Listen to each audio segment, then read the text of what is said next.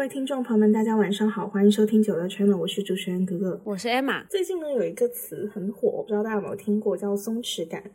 然后我自己的微信签名大概保持了有2年，是写再松弛一点，因为我发现就是我越长大，我越觉得我自己是一个很缺乏松弛感的人。就我不知道，我应该在节目讲过好几次，就是我以前有一段时间特别焦虑，就是有重度的焦虑症。然后我一直觉得我这个焦虑症可能是我成年之后才有的，比如说成年之后你面对一些现实的压力，工作压力啊这种，然后我才会有的焦虑。但是我最近看了一篇文章，我发现其实这个松弛感或是这个焦虑这个对立的状态，它并不是成年之后才形成的，它有可能更多是跟你的先天的，比如说你的原生家庭它的环境相关。就前2天微博上有个特别火的帖子，我给大家完整的念一下，就是有个博主他出去坐飞机被一家人震惊到，就是他们一家人出门旅游，应该是有一个小孩他的证件过期了，然后他的妈妈就直接陪着那个小孩没有登机，而是直接回家。可是剩下已经坐上飞机的一家人，就是所有的行李都是挂在这个妈妈的名字下托运的，但是因为妈妈没有登机，所以所有的行李都被拉下去退回了。那相当于剩下的人他只是背了个身份证，直接光着就去旅行。然后那个博主就说，如果这件事情发生在他身上，他肯定会崩掉，因为如果是他父母的一定会大发脾气，甚至机上的那个人打电话给他妈的时候，他会潜意识的会觉得一定是特别急眼的那种。那结果飞机上的那家人就是已经登机的人，完全没有生气，就只是打了个电话叫人回来拿行李，然后让他们顺便寄个箱子，全程的气氛都是非常松弛。然后那家里面可能还有一个是初中或是高中的小孩，就遇到这种事情他也没有任何紧张感，那反而是作为陌生人的这个博主，在他听到这件事情的时候，他一瞬间有那个本能性的反应，就是胃痛、紧张、恶心。那后来这个飞机起飞之后，那家人也完全没有受到影响，他们很开心的就聊了一下目的地之后是不是要买点生活用品，然后这件事情就过去了。然后这个博主坐在旁边，他就瞬间带入了自己，他觉得他自己会比较感触，他就觉得原来世界上有这么松弛的家庭关系。我看这个帖子的时候，我就一下子就带入了，因为我发现我的反应跟这个博主一模一样。就这件事情，我刚看到前面就说那个证件过期的时候，我已经开始觉得窒息了耶，就是我觉得这件事情超大条的。因为我自己我爸妈其实也是一种，他们节奏很快，因为我觉得可能是他们这代人的共性，一个是因为他们年纪比较小的时候就从老家来到深圳这边打工，在这边打工压力是很大的，然后要成立家庭啊，这种有经济压力，所以他们以前比如说在做流水线啊、工厂啊这些工种的时候，其实他们节奏一定要非常快。然后第二就是我觉得我家是属于容错率特别低的家庭，像我有一个很明显的特征是我跟我姐都会有的，我们俩对于在路边等我爸来接我们这件事情是压力非常大的。就比如说他的车到门口了，我们是一定要迅速，就是以最快速度立刻坐上车坐好，因为很怕晚了他就会骂说后面都堵了所有的车，或者是说他的车这样违停在这里又怎么样。所以我们俩到现在为止啊，有朋友来接我，我们的下意识反应都是立刻上车，就是这个焦虑感和压迫感特别强。然后我就看到这个帖子之后，就评论很多褒贬不一，就是有的人就觉得说这不应该是松弛感吧，他说这是摆烂和不靠谱，就是你心得多大，或者你多不靠谱，你才能干出这样的事情。然后当然有更多的人其实还是羡慕的，就是会觉得你有这样的松弛感的家庭的时候，其实你在面临很多压力的时候，你的心态是会很平衡的。然后我带入到自己的一个生活中，我觉得我就是那种松弛感特别少的人。我对自己的规划，或者是我对我自己工作上的事情，我觉得我不能做出任何一个选择的，尤其在工作选择这件事情上，我觉得我一旦选择错一条路，我就会觉得整个人生都要翻天覆地的变化。所以我这个人很讨厌多变的事情，因为我觉得这是在我的控制范围外了，然后一旦失控，我就会觉得就是好像他没有办法能够很平稳的过。我不知道你会有这种就是压力或者是习惯吗？我跟你好像情况不太一样就是我的家庭也是属于这种非常紧张的家庭，就是我爸爸跟妈妈都是，他们很奇怪的，他们不是说每一件事情都会就是会绷得很紧，他们是在我绷得很紧的时候他们会察觉到，然后会放松，但是大部分的时间因为我自己比较的自由散漫，然后就是稍微有一点可能，如果是像这个博主这样子发生这种证件过期的事情，我爸我妈可能不会就是说当场大发雷霆，可能他们会一直碎碎念，然后到回家，然后可能就会有争吵之类的，但是也不至于就是会到说可能要发生家庭巨变这么严重的地步。所以养成了我一个非常奇怪的状态，就是我其实也是一个很爱做计划的人，就是我可以说也蛮讨厌多变的事情，可是我跟你不一样，我不会说因为就是某一个节点我觉得自己做错了某一个决定就会开始焦虑，我会就是在做决定之前先做好全盘的准备，然后我那个时候会非常非常的焦虑，但是当我真的选择了的那一刻，即便它发生多奇怪的转折，发生一些多重大的事情，我都是可以接受的。就是如果真的有一些不好的事情发生，我其实当下的人整个人的状态还是会比较松弛。就是如果那件事情里面包括了有其他的人，可能是我的家人或朋友的话，我的状态会更加松弛。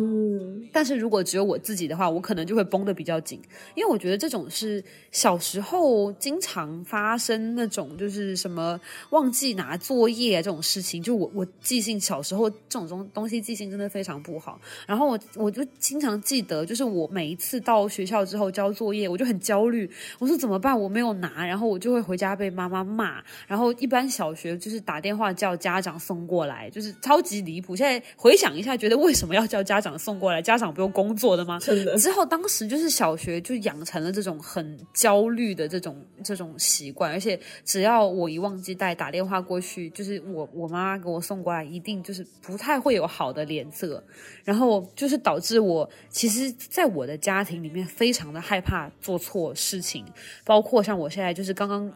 前几年刚拿驾照开车的时候，我开车的时候就是因为刚拿驾照不熟悉嘛，然后就是经常会可能蹭到啊碰到啊什么的，我就是那种在行驶的过程中可能不小心擦到了一点点，我会紧张到马上开不了车。最开始的时候，因为就是我下意识跟那个博主其实差不多反应，就是我当下那一刻那个错误发生的那一刻，我就已经开始脑中会开始回旋着以前做错的所有的事情的时候我的家人的反应，然后马上带入那个情绪，之后马上自己就是手头的东西做不好之后马上崩掉。可是我后来就是长大了之后，我有尝试跟我家里人沟通过这件事情，就是跟他们心平气和的聊，说其实很多时候就是做错了事情的人，他并不是想要做错，他只是真的可能不小心或是一个小意外怎么样。可是如果当时就是大家都着急，然后只会让做错的那个人的那个内疚感更加严重。因为我自己就是一个超级容易有内疚感的人，然后跟他们聊完了之后，就是他们当时也表示就是也可以理解，所以我们最后就是聊出来一个解决办法，就怎么办呢？就是如果当下有什么事情真的是做得很错，就大家先不要说话，先不要生气，大家都冷静一下，然后等就是这个事情先解决，我们把顺序改成先解决事情再解决情绪，这样子后来就是有稍微变好一点。我也有就是有专门就是在某一些这种时刻的时候专门深呼吸，先不要激动，先冷静，先把事情处理掉，然后后来就稍微好一点，就是也不能说很松弛，但还是就是会比小时候一有意识到这件事情之后整个状况会变得好很多。我觉得好像如果成年后让我改，我好像有点难耶，就是包括我到现在对于面对压力的时候，我的生理和心理的反应都会被放大很多倍，但我有想过要怎么可以去解决这样的现状，我确实没有想出来。但我发现就是我是这样处理问题的情况之下，我会被吸引到的人就会跟我是完全相反的。比如说我男朋友，他就是在松弛感的一个环境里面长大了，然后我就看同一篇就是类似的文章的时候，他就有讲到，就是如果说这个人他很有松弛感是全是优点嘛，其实也不是，就是他有一个他的伴侣就是叫大圣，就大圣是在一个相对宽松的氛围中一路长大的，他自己的人生有很大的自主权，比如说就装修儿童房都会让他自己的儿子去选喜欢的玩具。然后前几天呢，他带他儿子去做智商测试，然后负责测试的这个博士就跟他讲说，他最大的优点是情绪很稳定，但这个也有弊端，就是好胜心不强，有时候可能就缺了一把劲。就这个点我就觉得特别的形象，就我跟我男朋友两个人有一个非常大的反差，就是我对于一些不确定的事情或是在规划外的事情我会非常大的焦虑，但是他就会觉得很 chill， 但是我们俩之间这个其实很难中和，反而会成为一种矛盾。我举一个非常非常小的例子，就可能外人看来会觉得我完全没有必要的例子。我们上周吧，当时周末说要出去吃饭，然后因为我有一家很想吃了很久的汉堡店，然后我们说好去吃，因为我那天一天也没吃饭，然后加上心情也很烦躁，我们就出发去吃汉堡。结果我男朋友因为没有24小时核酸，他进不去那个商场，我们就被堵在外面了。然后当时我就一下就崩溃了，我就觉得我们说好来吃汉堡的，你竟然没有核酸，我现在吃不了汉堡了，而且我已经等了一整天，期待了一整周，我现在怎么办？然后我就崩溃了，然后男朋友就说那想想办法嘛。我说什么办法？他就说没关系啊，那我看看这附近还有哪里可以做核酸，我现在去做。我说你现在去做也出不来结果啊，我说那我现在怎么能够立刻吃到？然后我那时候就已经崩溃，我会想自己就是情绪崩一下，我就说你下车吧，我不想跟你讲话。然后就是吵架了，他就下车，我就自己把车开去公园。后来过了1个小时吧，他就因为我们有个软件是可以互相知道对方位置在哪的，他就来找到我，然后就是带着汉堡过来。我就说那你怎么买到了？他说他就是去旁边就做了个核酸啊，然后就进去了呗。然后他就说就是他全程的状态都很 chill 很松弛，他就觉得这件事情有什么大不了的。但是我当下我真的是很崩溃的。第一就是他在我规划之外，第二我就是觉得这件事情你为什么不提前规划好？然后我更气的是在我这么焦虑这么难过的时候，你竟然这么松弛。然后我们俩之间那个矛盾就会被无限放大。但是事后我其实会觉得我确实是没有必要了，但是我又做不到像他这么松弛。然后我自己在想，就是会导致这样的一个原因是什么呢？就是能够在成年之后还依然有这样的松弛感，然后你面对生活现实的压力，就是面对现实压力，这个是一定每个成年人都有的。那为什么在他面对现实压力的时候，他没有被这个压力给就是侵蚀到，他还能保持他松弛感？我觉得可能大部分也还是会因为家庭的原因。就是时至今日，我们家庭的这个松弛感依然是没有松懈的。我举一个很离谱的例子，我自己这个例子是我跟我姐在讨论的时候，我自己笑了很多天。她说有一次她跟我爸妈出去吃饭，然后我爸就叫我妈报一个手机号码给他，然后我妈妈报的手机号的方式是334这样子，然后我爸就生气就说跟你讲了多少次报手机号要443，就是你怎么可以报334呢？就是你这样子，你出去外面以后别人让你报手机号，你报334，别人不理解记不住怎么办？就是因为这件小事疯狂在吵架，疯狂生气，然后我妈到最后就不想理他，就闭嘴。然后我姐说她在后面的位置听得很窒息，就觉得你连这点事情你都要控制得这么强吗？然后我就想到，就是你看从这么一件小的事情就足以看出来为什么这个松弛感到我成年以后我都很难自己把控，因为我根本逃离不开这样子的一个环境。即使我自己能够说服我自己，我说这件事情其实没什么大不了，但只要我一回到这个家庭环境里面，我还是会被这样的那种焦虑感给包围着的。我觉得还是蛮难逃脱的。我唯一能够想到的一个就是逃脱这样情绪的方式，就是你别听他讲。但是真的做不到啊。对，因为其实你当下就是情绪走在前面嘛，你听他讲的时候你就是情绪没法控制啊。对，我其实还蛮理解你的，就是我跟大家讲一个例子好了，就发生在今天几个小时以前，就是还是我在开车，然后我现在的车技已经不是当时的那个车会碰到的车技了。但是我爸就是我们开车的时候，他坐在副驾，他就很喜欢，就是我爸是一个很喜欢讲道理的人，他就是有一种姿态，就不论是面对什么事情，他有一种姿态，就是他懂得最多，他要教你用一个过来人的身份。我相信大家应该都有经历过这种，而且特别是你在开车的时候，其实每个人开车的习惯不一样，然后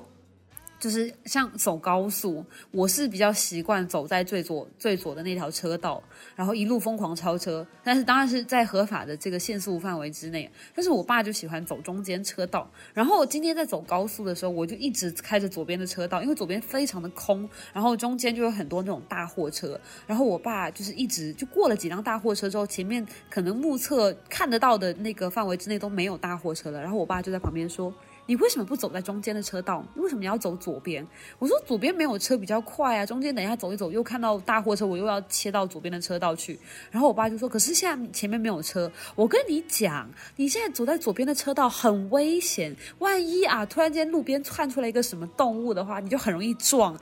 然后就是很窒息，你知道吗？就是我一直是在这种环境底下，你想忽略它，你也没有办法。对，就是你没有办法。当时他车里就这么大空间，然后就一共就3个人，他讲话你又不可能假装没有听到，这样子很没礼貌。可是你要回答他，你要怎么压住自己的那种无名的怒火，好声好气的回答他，你做不到。所以就是有时候，虽然说确实就是我们逃离这种环境的方法就是你假装听不见，可是有时候就真的做不到啊。然后这种情况底下，就我爸这种说教式的这种怎么说呢，陪伴就是也是会令我特别焦虑的，因为他会觉得只有他自己做的那个方式是对的，他会觉得别人的方式都不对，然后他就会强行去帮你改正。可是有很多时候，我觉得我在我家最大的问题就是，因为很多时候我自己有自己的行为模式、自己的习惯，可是他强行帮我改正之后，我会就是在他跟他在一起的时候，我会努力的想要去把我的那些我本来已经习惯了的行为模式改成他想要的样子，以此去避免很多我觉得无谓的争吵。可是这个时候我自己会乱掉，就是我有时候下意识做出的一些行为是我自己平时习惯的行为，可是我当下就是那个 moment 发现说，我没有在按照他的习惯去做事情的时候，我当下立刻那个焦虑的那个情绪马上就会冲上头，然后那个情绪一上头之后，很多事情就会开始做错。所以有时候你说能够直接逃走吗？真的逃不掉的，就是你没有办法避免。我觉得跟家人相处真的是最难的一件事情。你觉得就是比如说现在你没有办法避免这件事情，假设你有小孩，你能够做到不让这件事情再影响到下一代吗？其实我觉得很难耶，就是嘴上都说可以，我也觉得很超难。因为我记得我小时候，因为它是本能的反应啊。对啊，我记得我小时候我小时候就会想到这个问题。然后很小的时候，当时我记得我妈教育我什么事情，然后我当时就是因为这个东西，我觉得她的教育方式不对，非常小，那个时候可能才小学，我觉得她的教育方式不对，这样子只会让我更焦虑，而不会帮助我成长。我还专门写了一个教育手册，就是写给以后的我自己，告诉我，当你有了一个小孩，他在我这个年纪做了一件什么事情的时候，当时你的妈妈是怎么样去教育你的，而你的感觉是什么？觉得不舒服，觉得不对，而你希望就是那个时候的我希望我得到一些什么样的就是教育，什么样的安慰，或者是什么样的引导，我还专门写了下来。所以我觉得我很小就有这个意识，不可以影响到下一代。可是长大了之后，你真的能做到吗？我觉得真的未必。对，我觉得最核心的一个点是不是你能够允许你的包容性要够大，因为有的时候有一些事情它并非是会影响到你本身的。对啊，假设打个比方，因为我那个博主的事情，我其实真的经历过。就是有一次我们一家人过年打算去新西兰过年，然后因为我当时是还在澳洲读书，然后我要从澳洲出发，他们就从国内飞新西兰，然后所以我们签证是分开去申请的。我的签证比如说过年好像是1月份，我到临出发前半个月我才想起来我还没开始弄签证。我当下第一反应真的就是我一直在跟我男朋友说我死定了，就是我当下想法就是假设我真的因为签证没办下来的话，我真的会被我爸妈骂死，然后他们会因为他们也不去新西兰过年，可能就只能来澳洲过年，然后就会一直抱怨我当时就觉得很恐慌这样的情绪。但我现在在想就是我如果说可能真的是包容性很高，或是允许家庭成员允许你身边的人有不同样的结果或者是发展路径的话，那其实那我自己在澳洲过年就得了，就是那你们去新西兰那也没什么。就像那个旅游的那家人也没有因为没有上飞机的家人而不去继续这趟旅行，所以你就不会有这个心理负担。我在想是不是你的包容性要足够大，就是你要允许其他人有其他的情况，你就可以摆脱这样的情绪呢？说不定其实你有没有发现，我们两个人的家庭，就是我们的这种不松弛感都是来源于掌控欲，就是来源于家庭对我们的一些控制欲，导致说我们觉得好像只要我们背离了他们想要掌控、他们想要控制这件事情的走向的那个发展方向之后，我们就会有一种就是没有，就是可能会被家人不认可，甚至是会去抨击这样子的一个情绪，就会让我们觉得很焦虑。也是，就是这个确实掌控欲是会有在。但我一直在想，我要怎么能够让我自己抽离出来呢？就是难道真的没有别的办法吗？这个松弛感我觉得它影响了太多方面了。比如说到现在，你从个人发展啊，那比如说我现在这份工作，我经常觉得自己犯一个小错误，我可能真的要为此复盘，或者是难过很久很久，这个情绪会一直围绕着我。但我经常这样劝自己，一份工而已，怎么就是人也就是活这么几十年，对吧？你来这一遭，你不是得体验生活吗？这只是你非常非常小的一部分，我只能通过这种自我洗脑的方式来说，但是我本质上我还是会觉得我不能允许我犯任何一点的错。但这件事情跟我家庭无关啊，但是它却深深的就是刻入我的这个思维模式里面去了。我感觉这个可能我自己体验不深因为我本人是一个人生体验派，就是我其实以前也很焦虑，我也有过那种非常焦虑的时间，但是我焦虑的原因不是在于说我可能做某个事情，做某个规划没有按照我预想的方向去发展，或是怎么样，我焦虑的更多是在于一些很深层的人性，就是人到底是从哪里来的这种奇怪的问题上。所以我后来就是过了很长一段时间，我会发现就是说我其实我只要不去想这么多，我不要去管我做的选择是对是错，我也不要去管说这件事情如果做错了之后，它整个事情变得很大条，我处理不了怎么办？因为我很坚信的一件事情就是船到桥头自然直，就是不论怎么样总会有方式走下去。因为你现在回想，就是我到了现在这个时间段，我回想一些高中初中的时候，当时很多很多那种觉得天要塌下来的事情，现在回想都觉得很可笑。然后到了现在，就是如果再发生那一种会让我有这种感觉的事情，我就会让自己去回想一下我以前经历过这么多，我觉得当时就要完蛋了，我的人生就为此要完蛋了的事情，我都没有完蛋，我还走到了现在。那这件事情其实它是不是过了之后我的人生还是会继续？过个10年，我回想今天我觉得要完蛋了，然后10年之后我发现我还活得好好的，这样子是不是就会让自己不那么焦虑一点？就是你知道这件事情无论如何它会被解决，无论它是以什么方式，以一种就是你接受得了或是接受不了的方式，最终它还是会被解决，会过去。你可能过一段时间之后真的会把它忘掉，这样子就是会稍微啦，对我来说会稍微有一点用，就是把我那种当时那一刻很上头的情绪给压下去。确实我觉得这是一种方法。还有一种方法是，就是它也是一种心理暗示的力量，就是比如说当你发现你的问题的时候，可能你都不需要想一个具体解决方法，它自然而然就破解了。这个事情，这个心理暗示其实是我之前的心理咨询师告诉我的，就是我当时我很疑惑，因为我觉得我来看心理咨询，但是我并不知道我最终的结果是什么。比如说我发现我的过程，我是一直在探索我会导致现在一些焦虑啊或者心理的问题的最终的原因是什么，可能它都会回归到我童年时期经历的一些事情。然后我就问咨询师，我就说那我就算知道过去是什么事情导致了我现在的这个想法，那又能怎么样呢？过去的事情我没有办法改变，不是吗？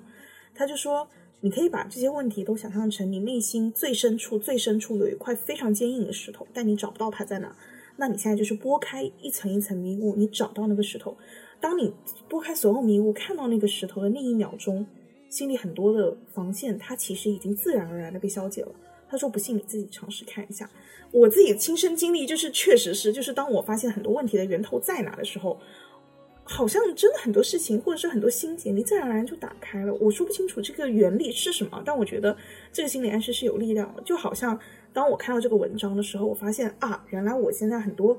很多情绪来源于是我没有这个松弛感的时候，在我遇到有焦虑的事情的时候，我内心其实就会有一个声音自己出来，就是松弛一点其实没关系。就是当你意识到这个问题所在的时候，可能你的心里已经会开始做一些改变了。然后我觉得就是听众朋友大家也可以自己判断一下自己有没有这种松弛感，就是可以根据我们刚刚讲的这些故事，你听完之后，你看你听的感受，当下的感受是你觉得心里毫无波澜，还是你也开始跟着就是紧张呼吸困难？如果是后者，那恭喜你，你也是个缺乏松弛感的人。那可能我们之后在遇到同样的问题的时候，可以尝试用一些心理暗示的方式。其实我觉得你刚刚讲的这个方式就是有一点像是，打个比方，就好像说我睡了一觉起来之后发现身上多了一个伤口，或者是多了一个淤青，如果我不知道它是怎么造成的，我会很恐慌，就觉得我是不是身体哪里出了毛病，或者是我是不是就是晚上遇到了什么奇怪的事情。可是如果当我有监控，我回去查看那个监控，发现是晚上睡觉的时候我自己撞上墙撞出来的淤青，我会瞬间觉得那不就是一个淤青而已嘛，没有什么，就是有这种感觉。对，就当你知道它是怎么造成的时候，你会觉得说你知道这个事情它的来龙去脉，你知道它的全貌，你就不会恐慌跟害怕。因为人很多时候恐慌和害怕的东西是未知的东西，没错，所以当你看到它全貌的那一刻，你会放下心来。对，就我觉得有各种各样的方式是可能从某种程度上能够来减轻我们的这个紧张和焦虑的，但我还是会很赞同，就是说要中和一下，就是松弛感很重要，但适当的这种焦虑其实也很重要。就是我觉得你不能让这个天平失衡。对对，像我现在其实蛮喜欢我自己的状态的，就是在做计划跟做选择之前焦虑，然后我的焦虑它可以 push 我去做出就是更详细的计划，把所有的负面的一些可能性都列出来，然后我会有一个就是比较我自己可以接受得了的应对的方式之后，我再去做选择，做完选择的那一刻我就开始就是听天由命，我就不再焦虑了，反正我也没有办法改变了，就认命吧。我觉得我现在蛮喜欢我自己这种状态的。我确实还达不到，我现在还在努力的自我欺骗中，但是我觉得总有一天我的这个心理暗示或是这个自我麻痹的这个功底会变得更强一点。我觉得今天这个节目很适合用你的这个签名来结束，就是再松弛一点。没错，那今天的节目就要跟大家先说声再见了，下周同一时间我们再跟大家分享一些有趣好玩的事情。拜拜。